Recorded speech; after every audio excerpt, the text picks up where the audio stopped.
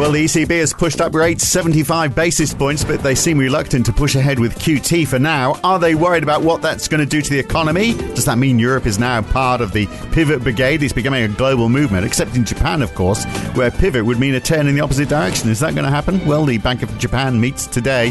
But pivot expectations still alive today in the United States. But there's one number to look out for today ahead of the Fed next week. What is that number? Well, you're going to have to stay tuned to find out. It's Friday, the 28th of October 2022. It's the morning call from NAB. Good morning. Well, a real mix of US stocks this morning. Tech is down, but we've seen a 0.6% rise in the Dow, but a 0.6% fall in the S&P 500 at close and a 1.6% drop in the Nasdaq. Amazon have reported their earnings with revenue a bit behind expectations, although net income was better than expected, but it's their Q4 guidance, which has hit the pessimistic tone, which has seen shares falling 14% on the news.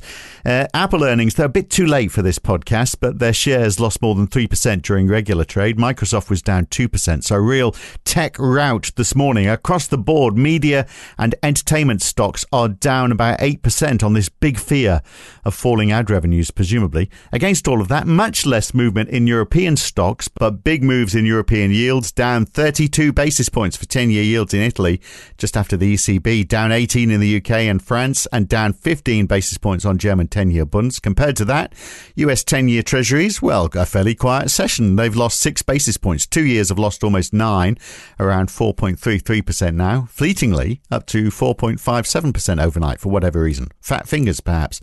And the US dollar up 0.8% on the DXY. It's been a bit on the slide lately, of course, but it's on the way back up. Against this slight turnaround, the Aussie dollar is down 0.6%, around 64.5 US cents now. The euro is down 1.2%. No big moves on the yen ahead of the Bank of Japan later on, perhaps because nobody's expecting much. And the pound is down 0.5%. And oil as well today. That's up quite a bit. WTI and Brent both up around 1%. They're up more than that earlier. Brent around 96.70 a barrel. And look, there's an interesting story around earnings from commodity companies today, which we'll come on to in a moment. The big story, though, is the ECB. Well, it's a big story and it wasn't a big story. Rodrigo Catril joins me from NAB in Sydney. They raised rates by 75 basis points. That was as expected. And why wouldn't they? Inflation is at 9.9%. Rates were just 1.25%. So they've got a bit of catching up to do.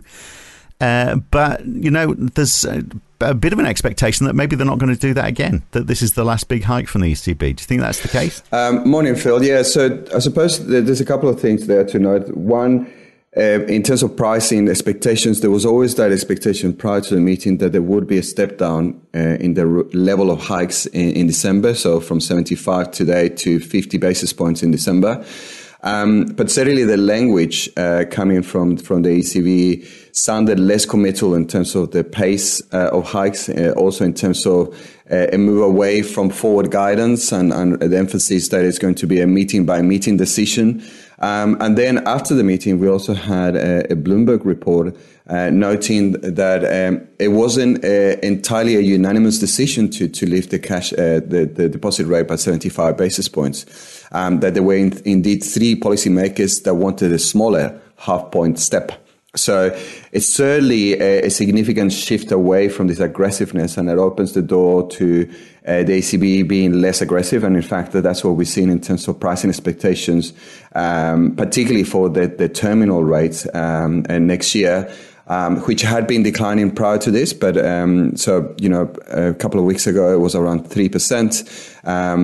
Prior to the meeting was 280, and now it's around 250. So it's been a significant downshift in terms of those expectations, and it has had ramifications in terms of big move lower in core yields in Europe, which has also affected 10-year US Treasury yields as well. Yeah, well, Christine Lagarde did say there's more ground to cover, but I mean that is a pretty open statement, isn't it? Because you could say, well, we're only going to raise 25 next time. That's still a bit more. It's just not much ground. So, I mean, obviously they're going to lift rates again, but the question is how much? And the issue they've got, obviously, and we talked about it earlier in the week, we've got Italy's new Prime Minister, Giorgia Meloni, And of course, Macron's been saying the same thing, that pushing up rates is just not going to help those countries that have got high debt and in some cases very low inflation. So look at inflation in France is just 5.6%, well below what it is in Germany. So this is one of the problems of the euro area, isn't it? You're either in it or not, and you have to cope with the consequences.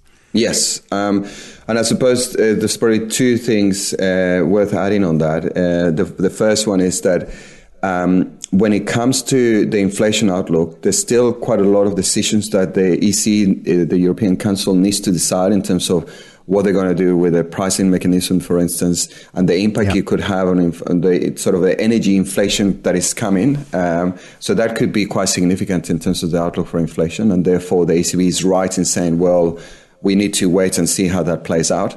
Whilst at the same time, as you point out, there is this growing political pressure, not only in Europe, but around the globe, of why central banks being so aggressive when inflation is being driven by a supply shock, and a tightening policy is not going to change that supply shock. So there's a sort of growing argument that central banks need to be a bit more patient. And we'll get the idea of that differential between France and Germany, for example, today, because we get inflation numbers for both. So France was on last time 6.2%. Germany was on, I think, 10.9%. I wonder if that gap is going to close, or is it going to stay wide open, which is just going to, add more fuel to Macron's argument? Yes, at the moment, the French inflation is expected to tick up a little bit from 6.2 to 6.5. Whilst Germany inflation is still expected to remain unchanged at 10.9, so it's essentially 11%. So still very elevated.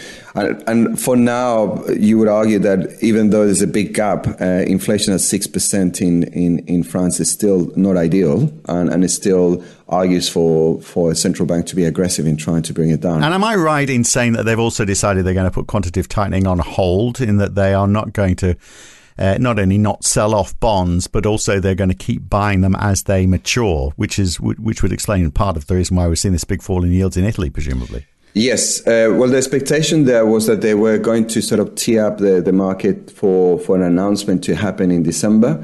But now it seems that, this is going to be delayed. And that certainly has contributed to the exceptional performance of the Italian bonds. So what does all this do to all the pivot talk that we've been seeing then, that we talked about yesterday? The pivoteers, as we're now going to call them, are they still out in force? I mean, has the ECB and all that talk from Europe just reinforced that expectation, do you think? Oh, certainly it is the case. And then, of course, we got to remember the Bank of Canada also did a small... we don't like to call it a pivot. It's almost like a change in gear, a down gear shift in terms of the pace of hiking. We haven't yet pivoted to stopping or even talking about rate cuts. But for markets, what is interesting is that this becomes an issue of relativities. There was this expectation that the Fed will pivot. It hasn't pivoted yet, and yet the dollar has made this big move lower because of those expectations. And now there probably needs to be an adjustment and realization that, okay, maybe the Fed is pivoting, but others are pivoting too.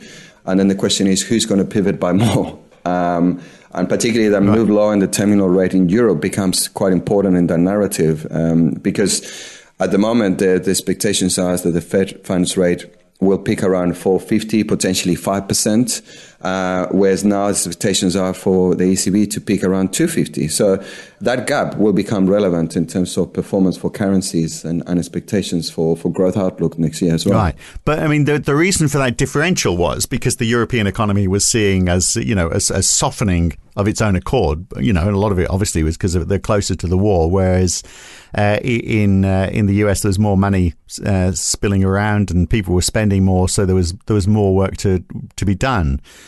But if we see that the US economy is starting to slow, I mean, that was part of the reason for all the pivot talk, wasn't it? That perhaps the economy is slowing now and the Fed might not need to do quite so much. And yet we had the GDP numbers coming out and they were very strong, 2.6% quarter on quarter. That was rather a surprise, wasn't it? Certainly, couldn't that soften those pivot expectations? Yeah. So yes, So on the headline number has certainly surprised to the upside, 2.6 instead of 2.4. The details, however, were not as encouraging. What has flattered the number has been that exceptional boost from net trade, which it's unlikely to be repeated. So that's one thing to consider. And then the other is that the details, particularly in terms of domestic demand, was actually a little bit soft. We've seen final demand rising only 0.5, and it has been rising around 2.25 on the last year average, a 5-year average. And then when you dig further into it, the decline in terms of the investment in residential housing is huge. It's down now at an annual rate of around 26%. Consumer spending is also a little bit softer. It rose 1.4 from the previous month, but there's certainly evidence of this demand destruction that is occurring in the background. So when you look ahead, the expectations are for the GDP reading in Q4 to slow down to somewhere around 1%. And that's still, there's an assumption there that fiscal side will remain buoyant and that there will still be consumption at a certain level. So it probably marks the peak in terms of the improvement or recent improvement in growth in the US. And it does suggest that going ahead, we will see a more significant downshift. But what about prices? So the core PCE prices were up, weren't they, quarter on quarter? We get the PCE deflator later on today as well. But it looks like, and also the employment cost index as well, which the Fed will be looking at as well to see what's happening with wages. But it looks like, so far, not any real big signs that inflation is easing. Yeah, so here's where, you talked about this idea that central banks are looking to take the foot off the tightening pedal because of slowdown in growth. Technically that's not entirely true because the Fed in particular has been talking about the emphasis about inflation rather than growth. And at the moment, the sole focus of central banks, so the Fed in particular, is that you can't have inflation elevated at these levels. It's not sustainable and it's really dangerous for the growth outlook over, a medium-term outlook. So you need to bring inflation down. And the price for that, if it is slower growth and high unemployment rate, it's something that you need to be willing to accept. So to me, at least, when it comes to it's not just me saying that. I mean, the market's saying that, isn't it? That's the whole reason why people are saying, well, yes, but that's where I think the debates will become clearer, particularly after the FOMC, when Fed Chair Powell may well, insist that we haven't yet seen enough evidence that suggests that those inflationary pressures are easing. You mentioned that ECI later to today, the employment cost index, that would be super important in terms of expectations for the FOMC meeting next week. And if there's not enough evidence of a cool down in terms of those inflationary pressures, then the Fed will probably retain that hawkish tone and suggest that more work is needed.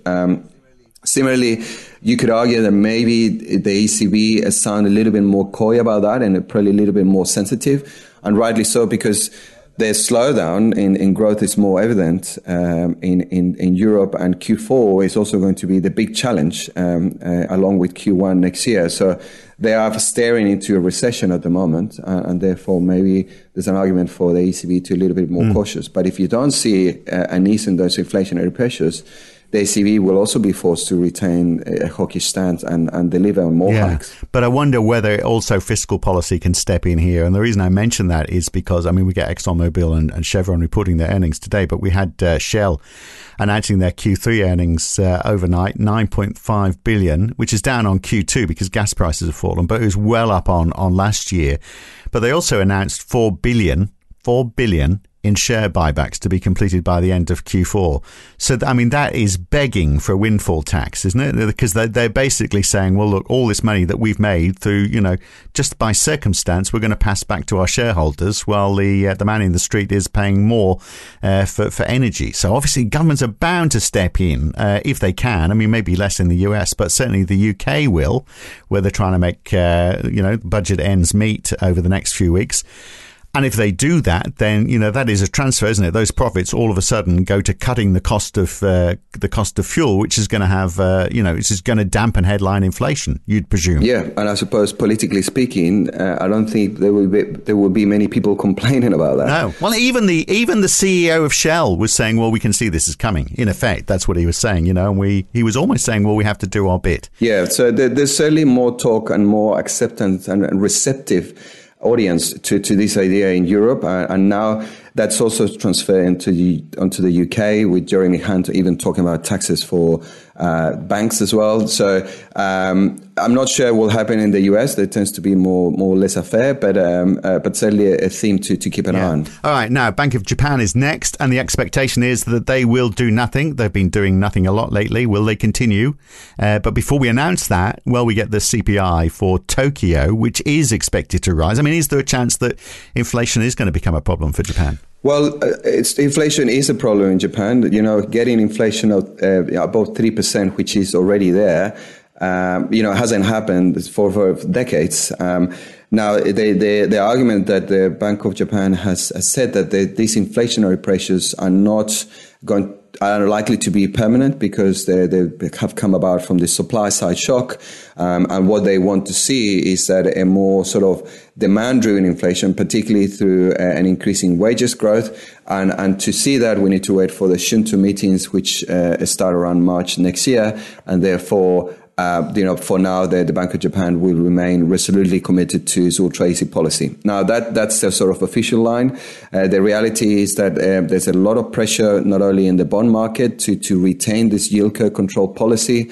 There's a clear kink in the curve where the 10-year has been kept lower, but the 9-year and the 11-year are way much higher.